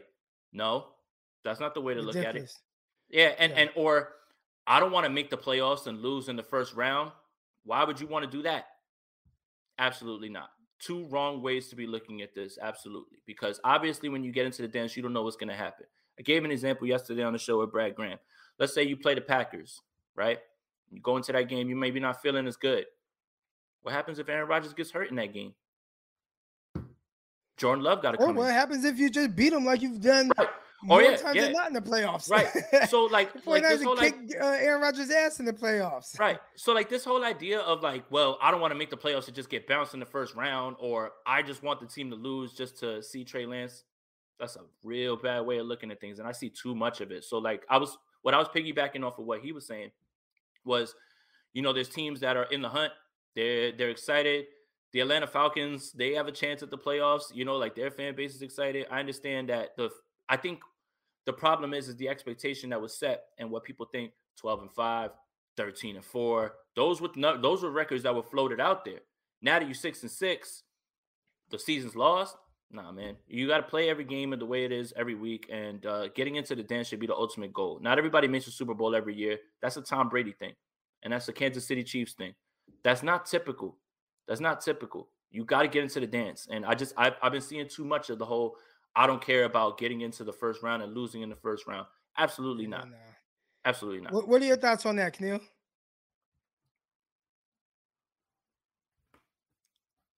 For me, man, the team is just, it's been in a rough spot. Like, I agree with y'all. Like, expectations has been like the biggest piece, right? And we came into the offseason thinking this is a Super Bowl team or a Super Bowl run. But I can't get past this Trey Lance thing, man. I really can't. It's been bothering me like all season. So I really just want to ask y'all, like I get the idea of the locker room and everything like that. So do you think it's more of a locker room thing or a Kyle thing for the Trey Lance piece? Both. Where's Jimmy? I think it's both, man. I think, again, I keep saying it, man. Like, once Kyle's last excuse that's out there is you've never had your guy. Once you play that guy, then you're on the clock to make it work. And also, you could lose a lot of people in that locker room when you sign Alex Mack. You signed him, and he signed thinking, okay, I'm going to be here to help anchor a playoff run. And then you turn around in week 1 and you say, okay, you're here to help develop the rook. That might not go well with him. That might not go well with a few other vets. And again, you have to always remember those guys that are going to back him because of the only success that they've had. So it's a little bit of both, man. It really is. That's the stuff that I think that people are not understanding. The politics, the locker room politics, the way things are going, perception, trying to beat all those things. I think that it's a lot of that. And you know what? Kyle's stubborn too. Kyle's going to do things his way one way or another. And that's it. And I think that we all need to get, in tune with that. And it's clear. And the one thing that he said all year, that is the only thing that's been consistent. Jimmy's my guy, and you won't see Trey for no reason. You're going to see him when we're mathematically eliminated. I mean, I think that's all you can really take it by. Even if I wanted Trey Lance to start week 1, No, it makes sense. It makes sense. I ran something by oh yeah, Croc, go ahead, my bad. Yeah. Oh no, go ahead. You got it. You said you ran something by what? What happened? Yeah, I ran something by Grant on Twitter the other day because I'm in the mental health field. That's where I work. So I psychoanalyze like everything, right? So I was thinking, like, is there a little bit of RG3 PTSD with Kyle? And what I mean by that is that there was a little bit of a plan. Like, I mean, yes, we're starting Jimmy, we're going, but it kind of seemed we were slowly maybe going to move to the direction of Trey starting maybe at some point, and then the Arizona game happened and Lance sprains his knee. And after that, we haven't seen him at all, like not even a little bit. And I know the whole thing about the rhythm and everything like that. I wonder if there's a piece of him that's like, that I need to protect him. I need to protect him from himself so I don't have a situation where my rookie star quarterback is blowing out his knee in his first season to a certain degree. That could be it, but I will say this too, and maybe after, finding out about the, the knee and all that, like, but I think one thing that's really key that a lot of people are forgetting, a lot of people in the chat, like, oh, we're not going to see Trey Lance and all that. Kyle Shanahan got on that podium and said himself, if Trey Lance did not sprain his knee, he would have been starting against the Colts. Like, he said that.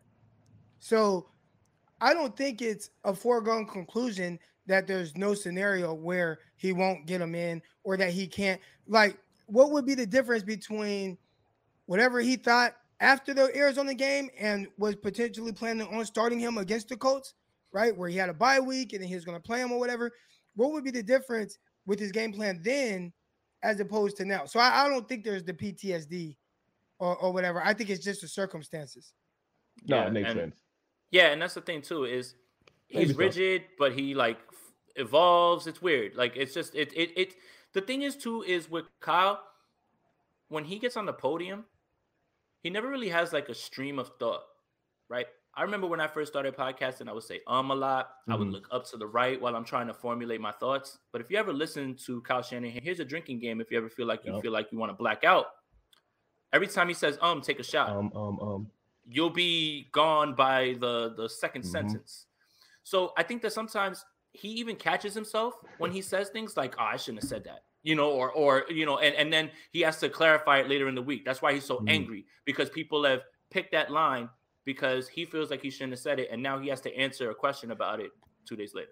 And that's something that I think he needs to work on in terms of speaking to the media. And I don't think that that's something that's really essential for a head coach, but I think that sometimes when he gets angry about having to answer questions that people pick apart, it's because he has problems saying what he wants to say or not saying certain things at a certain times.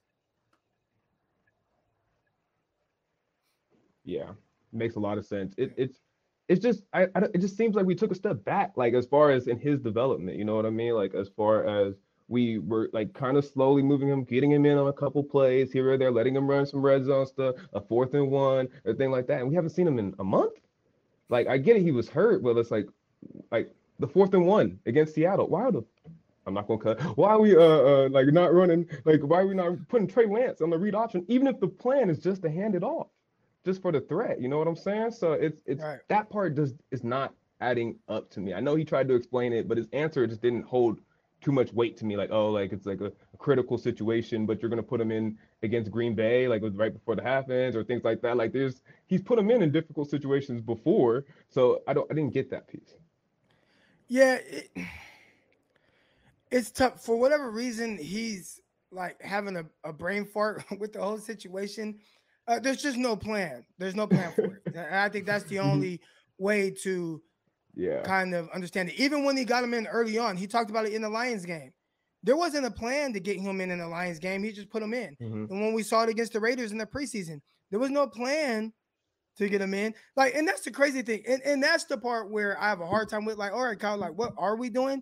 Like, when he comes in the Lions game, he throws a touchdown. Yeah. But that wasn't even something that you had planned at all to get him in any of those times. And then maybe after that, he just figured, like, oh, it's too hard for me to just get him in. It throws off my rhythm. Oh, he ran the ball, but we only got 1 yard. Now I'm behind. Now I have to figure out how to get out of this hole with Jimmy Garoppolo. I think he just has trouble with really trying to balance that dynamic. And like, I believe him when he says that. Yeah. Some people are able to do that. Some people, it just depends on how you see the game. It depends on how you see the field. All that stuff matters. Like, there's some, I've been around, and I've coached, whether it's high school football, 7-on-7. I've been around, coaches for, years, professional, whatever. There are some coaches you can't really talk to really like when because they're so focused on like this, and they don't know how to really deter away from that or how to like throw a change up with that. And Kyle Shanahan seems like someone who tries to figure it out. Like, he has his plan on how he sees fit with everything, and he doesn't really know how to deter from that. The thing is, though, when it's right and it's hidden, it's like, hey, this works. It's perfect. what's the changeup throw when things aren't, and do you know how to throw a wrinkle in there? I think just with however his mind works, he has a struggle. He struggles with that. Because I see right here, I see somebody, Sean Payton. All right, Sean Payton. Sean Payton knows how to put 2 QBs in the game. You know, so Kyle isn't. I don't even know if it's as genius or whatever, but just for whatever reason, the way Sean Payton, he has in his mind, he knows he wants to utilize this, and this is going to be a pivotal part of his play, of his playbook and his scheme and his system. And with Kyle Shanahan, that's just not how he sees the game. Kyle sees the game, you know, how he wants everything to kind of work together a certain way, and throwing in a different wrinkle off of that, like that doesn't play well in his mind. Balancing 2 quarterbacks, that doesn't play well in his mind. That's the only thing that makes sense to me. He's much more traditional in that sense. Everything has to be like, he's good at using things that have been used in this game for years and years and years and throwing his own little wrinkle on it. But Sean Payton's a little bit more forward thinking. And you know what? Don't discount the fact that Saints locker room is bought into everything that Sean Payton has to say too. You know, and that's another thing, man. I'm not saying that Kyle doesn't have that. What I'm saying is Sean Payton's a really, really, really good coach, a very good coach, and people trust him. So when he says that he does it, the team goes with it, and he's earned that trust. You know, I'm not saying that Kyle hasn't. I'm just saying that to say that Sean Payton and Kyle are on the same level in terms of that, I wouldn't say that. All right, but Ganil, I appreciate you coming on. I'm going to get the next caller on, bro. Yup. Y'all both legends, man. Thank y'all. Appreciate you guys. Appreciate you, bro. Thanks, here's a question for you, man. Do you think that Elijah Mitchell will last to his second contract? I don't know why this is a question for me. I mean, yes. You know why? But because you Joe Williams more. Joe Williams from Utah. Joe Williams, baby. No, the problem is this, and this is what I was talking about, because people, you know, were saying, oh, well, Mitchell's the bell cow. This is why Kyle never really wanted a bell cow. And this is what I was telling somebody in that same discussion, right? In that same thread, when I said that I prefer Javonte Williams over Elijah Mitchell, someone said, well, he's getting the touches. I was like, yeah, he's been injured twice already. And that was before this injury. This is 3 times. Even Derrick Henry sometimes can't take 30, 35 a game like that. It's not the optimal way. Nobody in the league really does that. It was out of necessity. I think he will. I'm not going to be a pessimistic thing. But the whole idea that Mitchell is this, you know, 30, 35 touch guy every single down, that's not optimal. And that's never been how Kyle Shanahan's wanted to do it. And that shouldn't be, you know, that's the reason that Javonte Williams is not seeing the field that much. You know, like, it's not optimal. And that's the thing. It's just, I feel like it's not sustainable. And that's why when I was telling that person, I was like, did you forget that he's been injured twice? He's missed games. I was like, he just broke his finger. I was like, he missed a game because of that. Oh, well, it wasn't because of contact. I was like, what? It was because of air? Because of contact. Someone hit his finger. You know, like, what do you mean? It literally is because someone hit him. And that's the thing. And every time that you put the ball in the hands 30, 35 times a game, that's just not an optimal way to run. And especially in this league, that's just not how things are done. More teams run committees. They do. Jonathan Taylor's a freak. That's different. But he's 21, 22 years old, something like that, right? 23, right around that age. You know, but it's weird, man. I just don't think it's sustainable. Mitchell's been great, considering. Pinar, what's on your mind, man? Let us hear it. Yo, what's up, guys? What's up, bro? Shout out to both of you guys, by the way. Love what you're doing with this channel, Croc, and your whole network, bro. I love the fact that you're putting Jasper and Jamal in the right light. So shout out to them, because you know, I think that it's just great for everybody, you know. So did you listen to the podcast? Oh, hell yeah, I listen to the podcast. Yeah, I'm in the comment section every damn time. I think that I like the chemistry between them. I think that they have energy, you know. It's not just looking at a wall, talk about, you know, stats and stuff, you know. So I love seeing the energy by both of them. I love the fact that they're pointing things out, regardless if it's positive or negative. So they have a good balance, I think, between the two. And you know, and I already knew Jamal beforehand, and Jasper, me and him got into not necessarily an argument. We're just discussing the Bengals and if it's possible to beat them and whatnot. And we just agree to disagree, because there's a difference between having an argument and just agreeing to disagree, in my opinion. And yeah, and I love both of their takes, honestly, on everything. It was interesting to see the past versus you know, I guess to the 2019 versus the 2012-ish Niners when they were talking about that and the difference between Kittle and Vernon. So I love their chemistry and everything. So good job by them. Make sure y'all listen to the man Jasper and Jamal. Niner Talk with Jasper and Jamal. That'll be up on the Frontline Sports Media podcast page with Spotify, Apple, all that stuff. Obviously, they are on the YouTube channel. They'll have their own little playlist, so you can go straight to them. They're going to be on every Wednesday night. All right, every Wednesday night you'll get them. We'll see if we can get them on like a post-game show, maybe after the game. Also have 49 365. We'll be officially launching their podcast as well. And not just them, I want to bring a soccer podcast to the platform. That'll be coming soon. My wife wants to do a podcast about marriage, so that might be coming soon. So, stay tuned, man. It's not just a 49ers channel. I want you guys to be able to come to this channel for everything, like a grocery store, So, anyways, Pienar, what's on your mind, man? Yeah. There's actually two things. Well, the first thing I would say, though, because I heard Jason earlier say that, don't be negative and stuff like that. And I think that there is a crowd that is negative, and I think Jason is correct that there are people that completely say, let's just lose out the season. Who cares about going as a wild card team? Why be a 7 seed and whatnot? And don't get me wrong. I'm definitely one of those people. I'm not completely say lose out though. I'm not negative to where I'm saying let's just lose out, forget the 7 seed. I think there is benefits from going to go to the playoffs. And a lot of people would argue that, well, you're lucky that the NFL allowed there to be a 7 seed and whatnot. And to what I have to say is that all we could do is play the game that's in front of us. What do you want me to do? Just be an eighth place team? What do you want?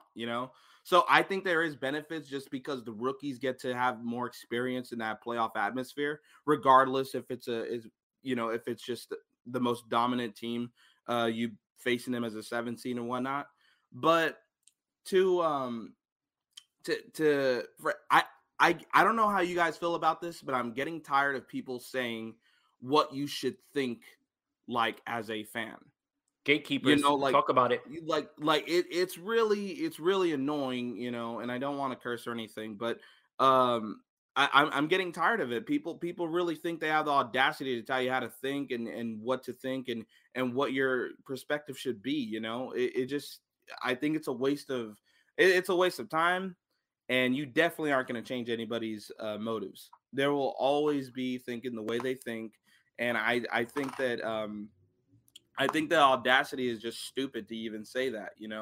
For you to say that I'm a Jimmy hater because I want Trey Lance to play, or you guys don't see what I see because Jimmy gives us the best opportunity. And I know that both you guys have critiqued Jimmy, and I love it. And yeah, so I just for everybody out there, stop telling people how to be a 49er fan. There is no signature you have to write onto some documents to be a certified Niner fan, bro. There's none of that. You put a damn jersey on or not. I know people that don't have jerseys that are more fans than people that do have jerseys. Sometimes they just can't afford a jersey. But yeah, so that's how I feel there. And then the second thing I wanted to say was, when it comes to this Bengals team, right? Do you guys feel like this game would be close, or do you guys feel like, given the fact that we don't know about, let's just say, Mitchell and whatnot, do you think that we are more than likely going to lose? And please, whenever you guys answer this, do not say any given Sunday. Do not say faith, right. And do not say. All right, no cliches, Croc. No cliches. You go first. All right. I think that Vegas, while they aren't the end-all be-all, has this game as a pick 'em. And I think that that's how they are looking at this game as well, too. No, they don't have the game as a pick 'em. Don't they have the 49ers favorite? But like +1. And that's on the road. And when you're on the road, the home team gets 3 points. Oh, so okay. So at a neutral site, they feel like the 49ers are 4-point favorites. Okay. Or the 49ers were home. So there you go. So all right. I take that back then. But Vegas has this game with the 49ers, winning by 1, and they have them as favorites, right? I still believe that it's going to be a close game because regardless of what happened last week in that Chargers game, that was kind of fluky the way things happened. Mixon had a fumble, which was returned for a touchdown. Burrow threw a pick 6, I believe, in that game. Things like that. And I would feel way better about this game if Mitchell played. I really would. Because, again, there's so much uncertainty with the running back room. And if Mitchell plays, then I feel much better about it. But I think this game is going to be close. 27-17, I could see it, but I don't expect it. That's what Croc was saying, right? I could see it, but I don't expect that. Kind of expect it to be a lot closer, especially considering it's going to be over there. So throw out what I said about Vegas, though. Not any given Sunday, none of that stuff. I just think that a lot of the stuff that happened last week with the Bengals was kind of fluky, and you can't expect them to keep making mistakes like that in this game. Same way the 49ers can't expect to make all those same mistakes from last week. I think that the Cincinnati Bengals and the 49ers are kind of mirror images of each other in the sense of like kind of what they are right now. All right. Like when you look at kind of some of the games and how there's really no like legit consistency, it's a lot like the 49ers. You look at them out the gate, they started off hot. They won 3 out of their first 4 games. And then next thing you know, they lose 3 out of their next 5 games. Then they win 2 in a row, then they lose. And there's no consistency even with how they lose. Like some of the games are really close. I mean, they've been blown out. They lost 41-16 to Cleveland. Even in the Los Angeles game, they won 41. They lost 41-22. But we were watching that game. Like that game, the Chargers were up 24-0, I believe, in that game. Yeah. So I feel like with them, there's no consistency even with how they play from week to week. So I do, although, you know, like last week, okay, whatever, they lost or whatever, but they've had these games where it just looks really weird. And for Bengals fans, probably a lot like 49er fans, they don't know which team is going to show up. 49ers, there could be a team that shows up that if they don't make mistakes and stuff, they dominate like they did against the Rams. Like there is a version of that with the 49ers in it. Matter of fact, I mean, even if you look at last week in Seattle, the score was 23-14, and the 49ers kind of imploded and had all these weird things happen and then not scoring in the second half, which, something I bet none of us expected. I did not put money on the 49ers second half, and they're over. So, and Jason Ponte helps me do that. So, it's when you look at these teams, I think both of them are probably looking at it the same. Again, I was on with the Bengals podcast people.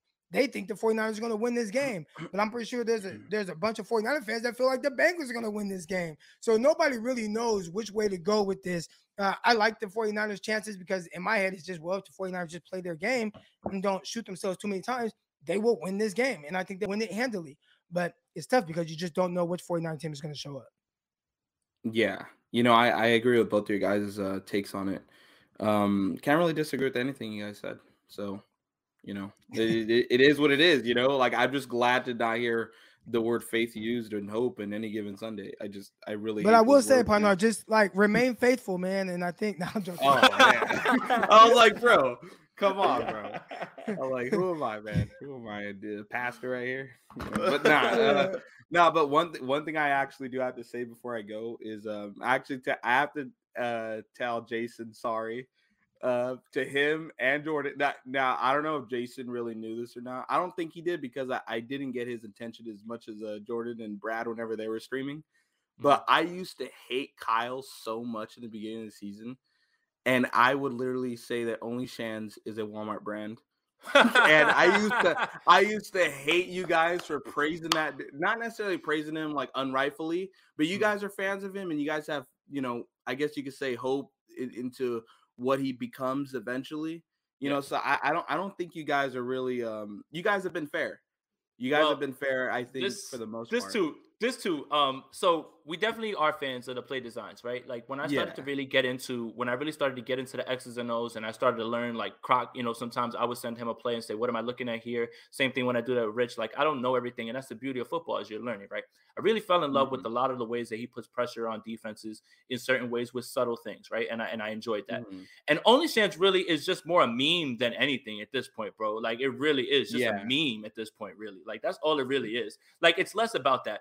I spent the larger part of this season criticizing Kyle a a lot, man, a lot for a lot of things. You know, I criticized him for the way that he handled Brandon Ayuk, but guess what? It came out the right way because Brandon Ayuk came out the other end and praising him about it. So in terms of that, when we were bored during the offseason and we were trying to, like, you know, drum up content and just be funny, that's how that came about. It's not necessarily that he can't be, like, criticized, because we still go with him, like, when it's like that, but it's more a meme than anything, bro. But yeah, a lot of it was rooted in when I was learning.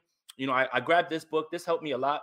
Bobby Peters wrote a book about the 2019 49ers offensive manual. So when I had a lot of downtime during the season, you know, I read about all the concepts and how that works. And he has timestamps on all the plays. So you go to Game Pass and you watch it develop, and he talks about, okay, this is the block, this is the second portion of it, this is how the concepts work. So I started to really get to know how well the offense works. Got my hands on his installs from Washington to Atlanta to even the 49ers installs. Like, I was able to pull that from people all over the internet. And that's when I really started to trigger in my head, okay, this guy is really putting pressure on people. And, you know, obviously that doesn't dictate, you know, right away to wins, but that's how that all started. And then it just ended up being a meme. So yeah, man, I would advise anybody, if you're looking to figure out some of the intricacies of the offense and how things work, that book is incredible, man. And you can just go to Game Pass and just correlate it with the timestamps so you could see it. I saw it, I read it, then I was able to see it, then read it again, and then it really started to click into my mind, and I started to learn a lot more about X's and O's that way. Yeah, I totally agree, and I definitely need to get that, you know, because he just seems like a genius whenever I look at all his content. He does more than the 49ers too. It's I mean, I have this one too. I mean, I know nobody wants to see it either, but I have the Packers one from the year after. I mean, pulls the Packers one out. The books are, he does one for a team every year. He's done one on the Bucs, the Patriots, the Packers. He's done one about the Raiders, but they're all on Amazon for you to pick up. So it's good to understand a lot of the concepts. And when I read this one showed me that as much as everybody wants to say Matt LaFleur runs Kyle Shanahan's offense, it's not completely the same at all, actually. And I think that LaFleur throws his own little flavor on it. So, but yeah, I would implore anybody who wants to learn a little bit more about offenses, go check out those books. Yeah, I agree. And yeah, just thank you guys for the content. You know, I'll keep listening. I'll go back to the store because I left my wallet at home, and that's the only reason why I called back in. But yeah, just thank you guys. And you know, I'm still gonna judge Kyle every step of the way through. It's not just about play design for me. It's everything. You being a baby in the pressers, you picking the right players, and to be honest, it's not always a draft bust every time they go into a draft, obviously. So they do hit on people, but I just wish that the people that I think he picks can work out, you know. And you know, it's whatever. But just thank you guys, you know, and yeah, that's all I have to say. Have an average day. Appreciate you, bro. Have an average day. Hey, yo, he's funny. Stay faithful. Stay faithful. Any given Sunday. All right, here we go. We got Coast to Coast tonight with Cone and Aponte. What time can people catch that? Can't wait to get lit up in the comment section of that. I mean, if anybody's ever been in Grant's comment section, boy, they be giving me the work, man. Even when I say, like, I'll say 2 + 2 is 4. And they'll be like, man, this guy's an idiot, man. He has no idea what he's talking about, bro. But yeah, that's at 4 o'clock my time, 1 o'clock Pacific time. So I'm gonna go hit the barbershop, and then I'm gonna come back and chop it up with Grant. And yeah, man, that comment section is wild, man. And then the best part about that is, like, not only the live comments, but when I go and I get bored one day and I'll go look at the comments, yo, people are lighting me up, Croc. This guy's a clown. I don't understand why you even have him on this show. How can an East Coast guy even know about the 49ers? I'll be like, all right, man, whatever, bro. Yeah, that's tough. That's tough. Gotta have thick skin to get on that. Cone. I've been on there a couple of times. I think Cone has had me on. Have you watched like the live chat? I had to stop because I start reacting to the live chat, and I'll be like, yo, what are you talking about, bro? Like, what is, like, you don't even know what you mean. Like, and then I was like, all right, I'm getting off the rails here. I gotta chill out with that. You know what? I'm just gonna click the little thing to maximize the screen and not even pay attention. Not even look. I just keep it on private chat. I don't look at the comments. I never. If he pulls up a comment, that's one thing or whatever. But I don't see the comments because they be saying wild stuff. Like people be in there being like, "Yo, Jason looks like a snack," and I'll be like, "All right, hey, yo, this is wild in here." Like, oh man. Well, anyways, man, Jason, you've been plenty of, you've been really good with your time today. I appreciate that. Real quick, I appreciate everybody that's hungry. Yeah, real quick before I go, you got a fantasy matchup this week. Who you playing this week? Am I playing you? You're lucky. Last week, I don't know how. I thought I edited my roster, but I guess I didn't. So then I Kyler Murray didn't start. I didn't put Kyler Murray back in. But Goff threw that touchdown at the end of the game for you. But it didn't help me. I think Kyler Murray had more points. Of course he did. I lost by like 7. You better fix it. You better fix it this week. You better check that this week. Yeah. You want to talk about that real quick? Because we could go through our lineups and let people in the comments figure out who they think is going to win this week. No, because we've already been going for damn near 2 hours. I know we're supposed to get into that, but I'm like, man, it's already about to be 10:30 my time. Right. We'll I appreciate everybody that's in here. Appreciate my dog Aponte for sticking with me throughout this whole time. Appreciate everybody that's contributed to the show today. I appreciate everyone that has put a like in and or subscribed if you weren't already subscribed, So hit that like button if you haven't. Hit the subscribe button. I appreciate all that. I appreciate the support from everybody that's been supporting not just the show, but the platform and everything that's coming. The gear is coming. We're going to have the faithful edition of the Frontline Sports gear coming out. So stay tuned on that. Tomorrow is Fan Friday. So everything tomorrow will be all about you, the fans. I'll bring y'all on. I'll do a little underdog fantasy stuff, promo code Crocky, but everything tomorrow will be about you, the fans, bringing y'all on for the entire time. I can't wait for that. We do have a contribution here. Crocky went on Grant's show and talked about injury. Was that Grant's platform? I feel like that was my platform. Well, it was you, him, and Evan? Yeah, that was my platform. Yeah. When I had Will Blackman come on and Will Blackman talked like, Will Blackman, 12-year NFL veteran, pro. He's retired now, but Will, that's my guy. But Will came on and he talked about just injuries and how different places that he had been, how they did things in comparison to the 49ers and some of the injuries that the 49ers dealt with. Because we do forget, but 49ers lost a couple of guys before the season even started. Right. So, that was the conversation. It was about the strength and conditioning team and how that goes into all that, right? And you guys had to talk about like your experiences in the league. I remember that. Yeah. So I think he was on but I have been on his platform as well. So, but yeah, man, appreciate everybody that's in here. Hit that like button, hit the subscribe button. Soft tissue injuries and overtraining. Yeah, see, so that was on my platform. I would have to go way back to see that. Will Blackman was really good with his time. One thing about Will Blackman, I'll get him on here and he'll talk. I want to get some other 49er players on here. I'll reach out to some guys so we can get some insight on some of the things. And it'll probably be past guys. I don't really talk too much to the new guys, but they typically have good insight just on the NFL, how it works and all that. And, I have my limited experience playing in the NFL, but some of these other guys that have been around multiple organizations, they have a different kind of insight. So we'll get some guys on here. Did have DJ Reed on here. DJ Reed had some good stuff to say about and how, it was different between playing for Pete Carroll and Kyle Shanahan. That was really cool. But, yeah, man, appreciate everybody that's in here. Hit the like button, hit the subscribe button. My guy Jason has been really good with his time. I appreciate that. And Jasper and Jamal, I hope y'all go listen to that. Niner Talk, Jasper Jamal. Go listen to the podcast, all that good stuff. Listen to Locked On 49ers with myself and Brian Peacock. But until next time, man, we are out. Peace. Intercepted. It is picked off by Aaron Rodgers. Over midfield, he'll run it all the way into the end zone. Touchdown. Croc Talk TV podcast. Peace.